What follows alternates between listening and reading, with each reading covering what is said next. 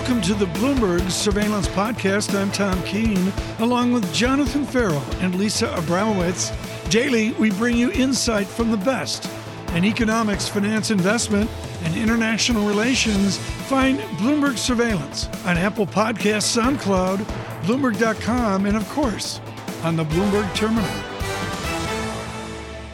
We need to talk about this pandemic and the great effort around vaccines in America and around the world. And the latest trial data for phase 3 trials for the AstraZeneca vaccine in the United States, 79% efficacy. And here's the most important number, I think, 100% efficacy against severe or critical disease and hospitalization. And I'm pleased to say that joining us now is Ruud Dobber. He is the Executive Vice President of AstraZeneca's Biopharma Business Unit here in the United States. Ruud, it's great to catch up with you, sir. Let's start here.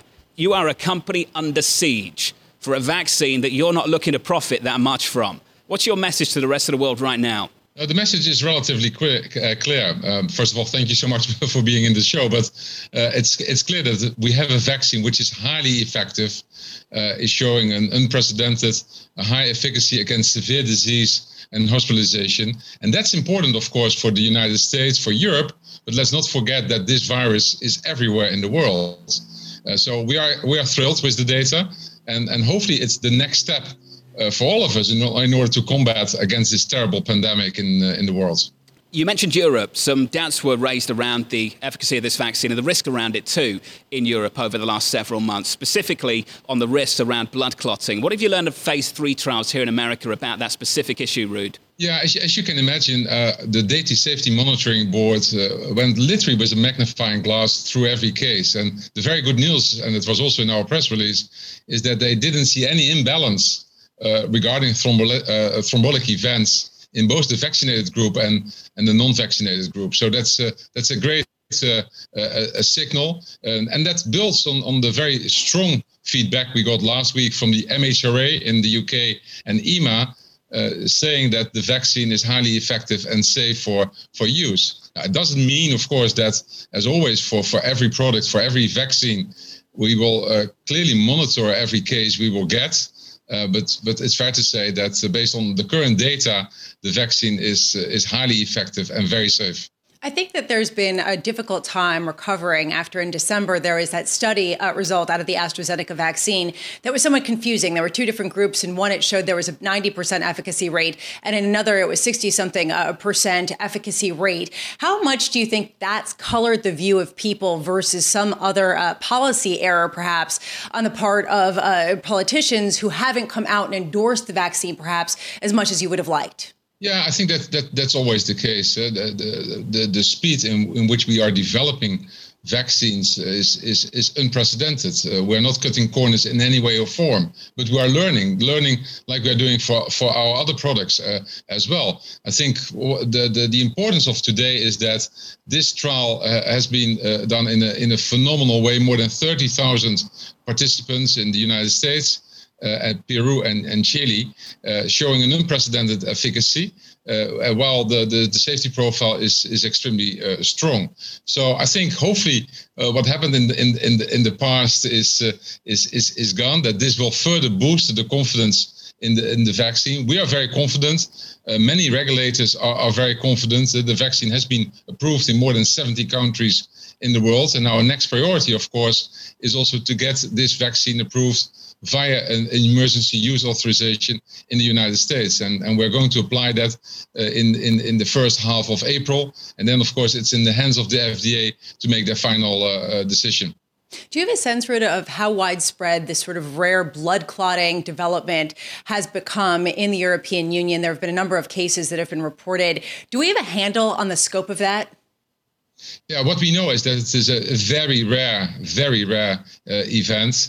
Of course, we are looking into it. The EMA, the MHRA is looking into it. At this stage, it's very clear that there is no clear relationship between the vaccine and the events. Those events are are also there in people without any vaccination. Having said that, patient safety is always the number one priority for us, like it is for other manufacturers. So we take it very seriously. But let's not speculate. Let's wait for the data.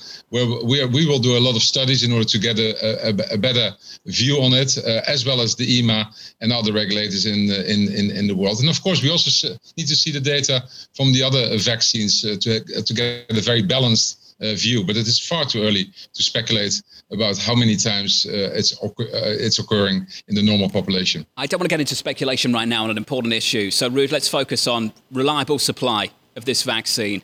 And the issue around what is happening in Leiden right now in your Netherlands, there is a plant there, as you know, that still has not been approved to supply Europe, yet the Europeans are fighting over the vaccines that are being produced there. We've heard from several EU officials over the weekend, many publications printing the same thing, that the Brits are insisting that the plant there in the Netherlands must deliver the drug substance produced there to them. That does not work. What is produced in that plant has to go to the EU. We've heard that repeatedly from several publications. What's your interpretation of where supply from that particular plant can go and needs to go? Yeah, so first of all, let's put it in perspective. The European supply chain is highly dependent on two large sites. One is based out of the United States, and the other one is in Belgium. So this is a relatively small site, and so I don't want to do politics. That's not my job. My job is together with my other colleagues in order to provide the vaccine to as many Europeans and as soon as possible. The site is playing a role. Of course, it will play a role for the European supply moving forward. But so far, for all the viewers, it's absolutely clear that we haven't used the site neither in the UK as well as in Europe. Both countries still need to approve this site. This site was originally meant to supply clinical trial material, so it hasn't been used yet for commercial supply. The EMA still needs to approve this site. So I think there's a lot of confusion, and there's no need for that. Ruud, I understand you don't want to play politics, but you've certainly been dragged into the politics over the last year, and you and I need to talk again. AstraZeneca's Ruud Dobber. Ruud, thank you for catching up, sir.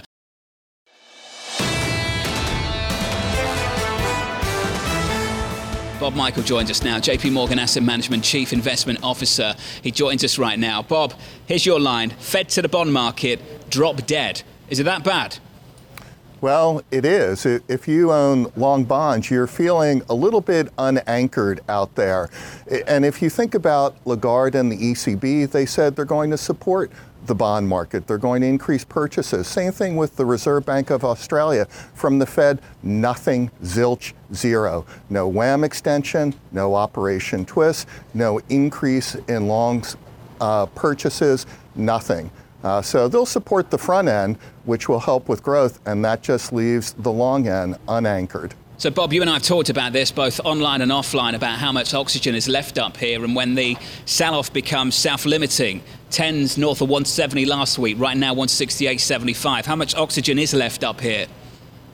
Well, not a whole lot. I think you have to look at it in terms of real yields.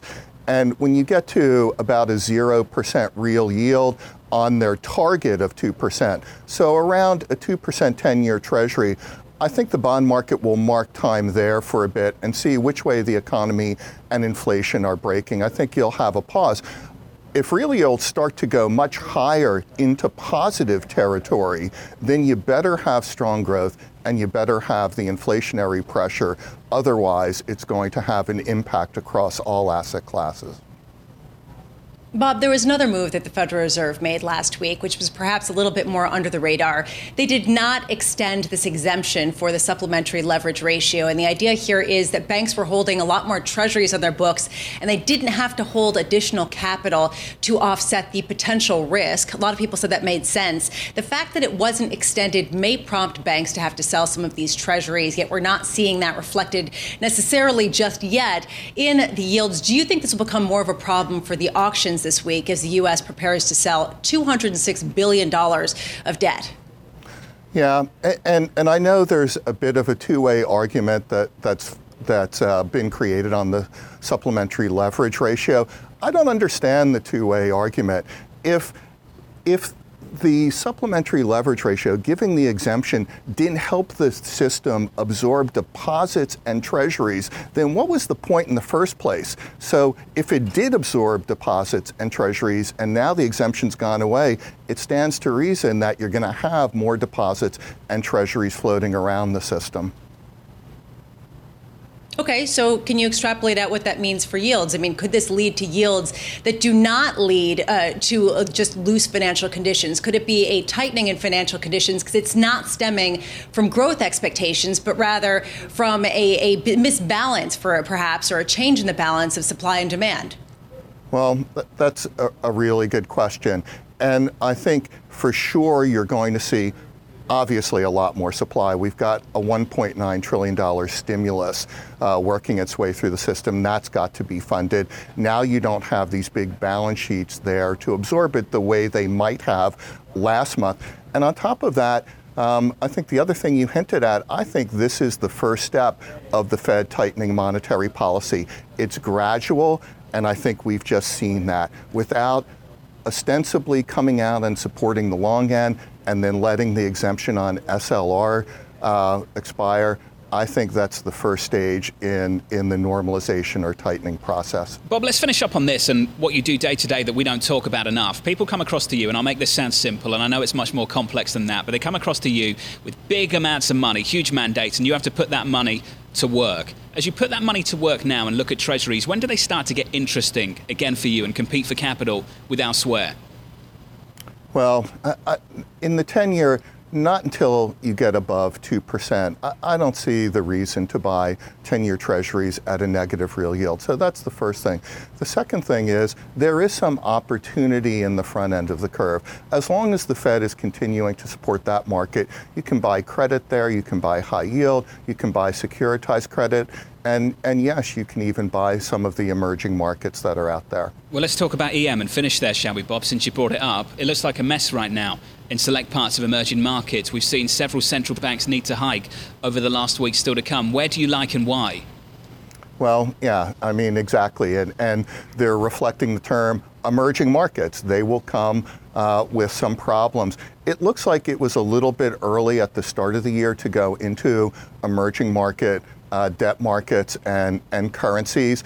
And the theory was that as the developed markets recover, the emerging markets would draft off of that. And it looks like they're a little bit further behind, so the dollar probably holds in here. It doesn't mean that you can't go into some of the higher yielding emerging markets and start buying that debt with high real yields. Maybe this time you'll fund it out of euros instead of dollars. Well, but John raises a really good point. It has to do with emerging markets, which is it a time to reach for yield if the Fed is beginning to hint at their normalization process, as you said? I think it is. I think you have to still go where there are high real yields. You still have to go where there's opportunity to make some return on currencies. Every emerging market isn't exactly the same. Turkey this week is clearly different than a lot of the other emerging markets, particularly the Asian emerging markets. So I think you've got to roll up your sleeves and get in there. Yeah, yields aren't as high as we would like them to be. The story's not as clean as we might like it to be, but you still have capital to put to work. It never is, Bob. And isn't that the story? We've talked about this so much, that all the naysayers in fixed income, whether it's credit, wherever it is, everything they say was true 6 months ago, 9 months ago, and here we are. What do you say back to them, Bob? I say I'm sympathetic. I don't really like buying high yield debt at 4.5% or bank loans at discount margins of just over 4%, but I know default rates are coming down a lot from where they are. And when we look back at high yield credit spreads, they don't widen when default rates come down. So I think credit spreads are going to come in. They'll come in from 325, 350 basis points towards 250, 275 basis points. That will absorb a lot of the backup in the government bond market. Bob Michael sends you his sympathies. Bob, it's good to catch up. Bob Michael there, JPMorgan Asset Management Chief Investment Officer.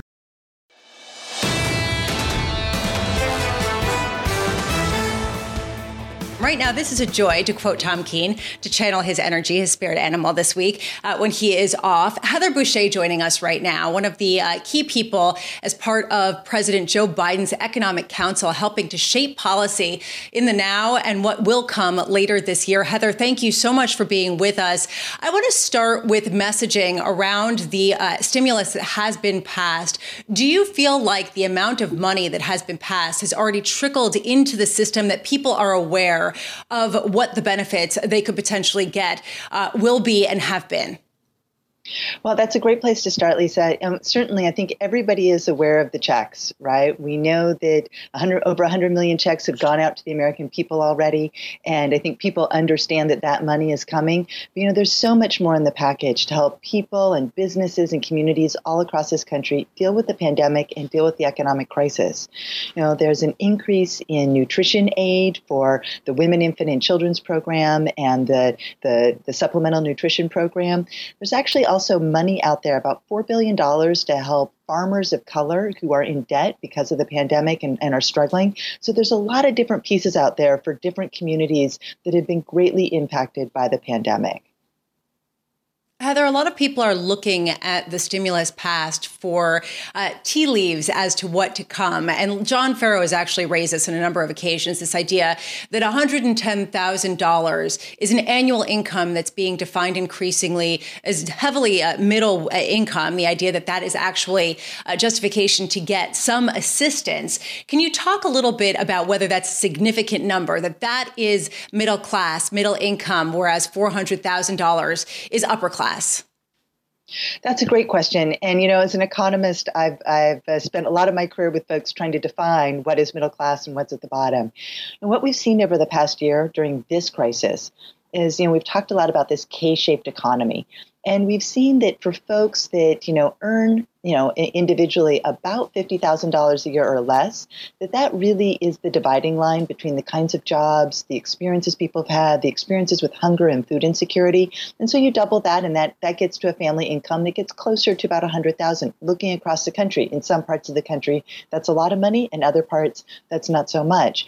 And I think what's important here is that we really recognize that folks at the top have been able to, maintain their incomes for the most part, their jobs, assets have been okay. So they have been less hurt. And really, it's those folks in the bottom third, that bottom part of the K, that have been hardest hit by the pandemic and are struggling the most in this recovery. So I think it's right to focus on that. What matters less is the exact, cutoff that matters for each and every program. We don't need one same cutoff for everything, but we do need to keep our focus on how the economy looks different at different parts of the income distribution. And definitely from an economic perspective, it's important to have this sort of holistic look at which areas got hit hardest. From a numerical standpoint, certainly when crafting taxes, that is what matters to a lot of people because it determines whether they will be paying higher or lower taxes. $400,000 a year in annual income has been pegged as the number where taxes start to go up more significantly. And there's a question of whether this is for an entire household or whether it's for an individual. Do you have clarity on which it is? Well, at this point, the president made clear time and time again on the campaign trail and through governing that if you make less than $400,000 a year, your taxes won't go up. Now, all the details are still to be worked out. This is an ongoing conversation, so I can't speak to specifics at this point. But what I can tell you is that he's been clear on that commitment and that number is incredibly far up the income distribution. We are looking at folks just at the very, very top of the spectrum. There's also a question more generally on the lower part of the spectrum of whether we just experienced modern monetary theory in practice, this idea that you send checks out to the bottom quartile, the bottom third, and that actually is the money that gets spent and that goes into the economy and generates growth and inflation that's positive. Is there something or any proposal about some sort of universal income or universal checks to be sent out for that purpose on an ongoing basis? Well, it's interesting you would ask that question. Already prior to the pandemic, we had programs like the Earned Income Tax Credit that provided a tax credit to families at the very bottom of the income distribution, families with children. What happened as a part of the American Rescue Plan is we expanded that to folks that didn't have children, and we expanded the child tax credit, giving money to families with children, significantly ramping that up for families at the very, very bottom. So I think those kinds of policies that are focused on those who need it most certainly are ones that we have a track record of doing in the past and seem very popular to the American people. Heather, there have been a number of people who have criticized the $1.9 trillion stimulus as being too big, given where we are in the pandemic and the economic cycle. What's your response to that? Well, we built that plan from the ground up to focus on the challenges facing our society and our economy right now. We know that this pandemic is still raging across the country, across the world, and that families and businesses and state and local governments needed the resources to be able to address this pandemic and weather this crisis, get us to the other side, make sure that those businesses could hold out, those families could hold out until those jobs come back. I mean, I think sometimes we forget that we've actually seen 52 weeks of record high claims for unemployment benefits. This economic crisis isn't over. And because, while we're doing everything we can to contain the pandemic, get vaccines out, the shape of the virus is still uncertain. We don't know if new strains are going to come up or, how that's going to play out. So we need to make sure that families are prepared, that communities are prepared. And so that is why this package was the size that it was. Heather Boushey, thank you so much for being with us. Heather Boushey is a member of President Biden's Economic Council, discussing some of the plans coming up. And also she is the former president and CEO of the Washington Center for Equitable Growth. It was stunning to see two delegations, the United States and China, face off in Alaska in the past week. You know how it was meant to go. One party gets 2 minutes, the other party gets 2 minutes. They close the door, tell people like me to get out of the room, and then the conversations start. That is not what happened. The United States kept the press in, they snapped back, and things weren't looking good even after that either. So let's talk to a man that has seen this a million times over the last few decades. It's Ambassador Robert Hormats, and he joins us now. So Bob, let's start there. How many times you've seen this in your career in various parts of the world, and how original that moment might still have been in Alaska last week? Well, this was a bit unusual. Normally, these things are very well set up, 2 minutes for one, 2 minutes for the other, and then the pool or the press spray, as they call it, leaves, and then they get down to work. I think this meeting was designed to do several things that are a little different than in the past. One, it was the first high-level meeting between China and the U.S. Second, the audience was at least half domestic. China wanted to demonstrate to its own people that it was taking tough positions on difficult issues, particularly bottom line or what they call red line issues. But the U.S. was also conveying a message, too, that we weren't going back 5 or 10 years ago. This was going to be an American relationship with China that was much more assertive. And when China took more time than was anticipated, Secretary Blinken decided that he was going to assert the desire of the United States to go back and identify some of the issues that China raised and talk about them while the press was still there, which was somewhat unusual. But so it got off to an unusual start. But the fundamentals, I think, were more or less predictable. The Chinese wanted to assert themselves, and the U.S. wanted to show that it was going to be a tougher U.S. than the Chinese had seen in the past, and that it was pushing China to take actions that the U.S. had not necessarily pushed them very hard for before the Trump administration. Obviously, the tone was very different from the Trump administration, but the strong line in many ways really was a continuation of much of what the Trump administration was saying. We'll see what it does. Bob, if I can push you a little bit harder on that particular issue, on the new approach, so to speak, and the results it might generate, are we doing anything different to what we've tried over the last several decades? And if the ultimate goal of diplomacy is to try and adapt, shape, change behavior of Beijing, do you see any change on the horizon from this approach? I think it's going to be very difficult. I think that the Chinese have made, first of all, the Chinese at the bottom line is that they believe in what they call Dongsheng Shijia, which is that the East is rising and the West is declining. They come into this period with a high level of confidence in the way they've dealt with the pandemic internally in China since the outbreak. Their economy is growing. They're playing a much stronger role in the global economy. President Xi is becoming a major leader of multilateral and regional events. So they have a level of confidence. And the Chinese wanted to project that. President Biden's team, which is a terrific team, I mean, Tony Blinken and Jake Sullivan are really people I've worked with. They're first class. And the United States is now saying, look, this is going to be the issue of the decade and several decades in the future. And we're going to be very persistent. We're going to say what's on our mind, and we're going to take actions. The question is, what are they going to do? And this meeting was more about statements and positioning rather than specific sets of actions that the United States plans to take in, say, the South China Sea. The United States has been active in the South China Sea. The president has taken tougher actions on technology. President Biden has. So I think we're going to see a ramping up of pressure by the United States on China in some areas. What they will be and how far the U.S. is going to go, the U.S. is still reviewing that. That was a very polite way, Bob, of saying that this meeting was entirely for the press and for sort of the image and not for any substance. There is a question about whether this push to collaborate when it comes to global warming is real, or whether this also is a statement for the press and to try to appeal, frankly, to the sort of more left-leaning Western media that back President Biden. Is that your sense of this?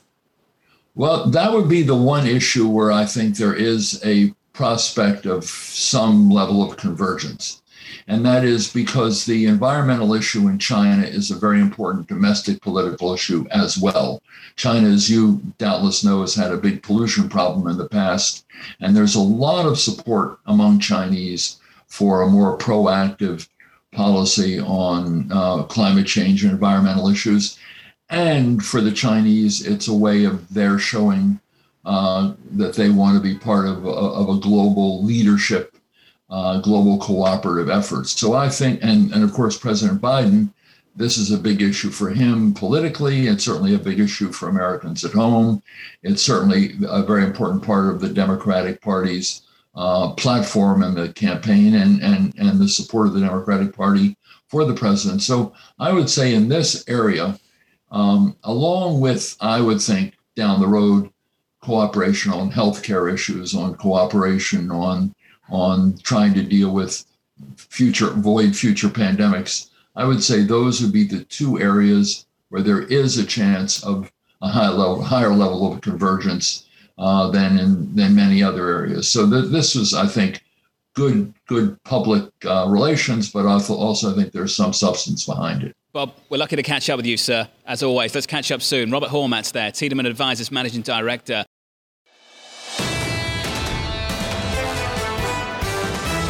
Lara Rhame joins us, FS Investments Chief U.S. Economist. Lara, over the last month, the chairman of the Federal Reserve has sounded like the chairman of the U.S. Central Bank, not the global central bank. Do you start to see issues emerging on the global stage as a result of that? Well, I think there is this idea that the dollar is now that interest rates, made me think of the dollar in your prior conversation, is starting to really rise in the U.S. more than it is in the rest of the developed world. And, that's something that I think will continue to get a lot of attention. And to your point, a stronger dollar inherently slows down the U.S. economy. I think the real question is the Fed going to be able to have its cake and eat it too?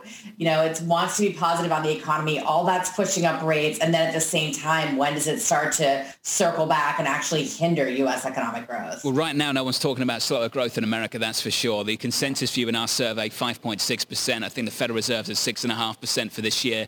Lara, let's start there and then we'll get into it. What are your expectations for this year? And then perhaps increasingly of importance over the last couple of weeks, looking out, the deceleration from 21 to 22. Can you put some numbers on that?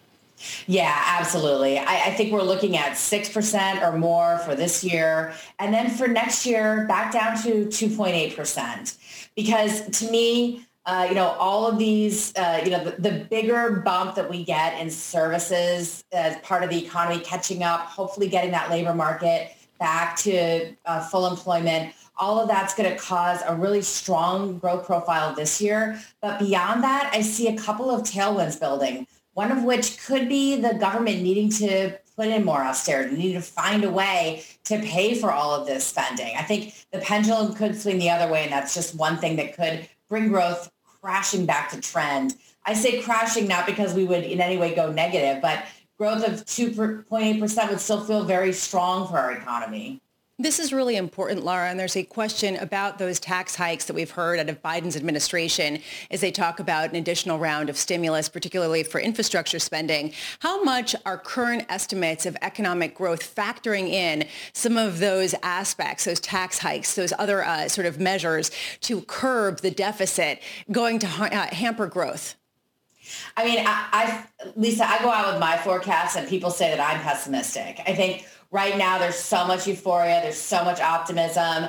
The economy has done so well through this, epic downturn that when you sort of talk about structurally low growth or demographics or, any of the boring stuff that we were all talking about before COVID, and then you layer on the fact that, the pendulum could very well swing back from being so fiscally accommodative. Anything like that, I think could, I don't know. I don't hear a lot of other people talking about it, but I think it would be a mistake to assume that the U.S. is now China and can sustain growth at these astronomic levels. Lara, a really good final point. Thank you. Lara Rhame there, FS Investments Chief U.S. Economist on the U.S. and on China. This is the Bloomberg Surveillance Podcast. Thanks for listening. Join us live weekdays from 7 to 10 a.m. Eastern on Bloomberg Radio and on Bloomberg Television each day from 6 to 9 a.m. for insight from the best in economics, finance, investment, and international relations. And subscribe to the Surveillance Podcast on Apple Podcasts, SoundCloud, Bloomberg.com, and of course, on the terminal. I'm Tom Keene, and this is Bloomberg.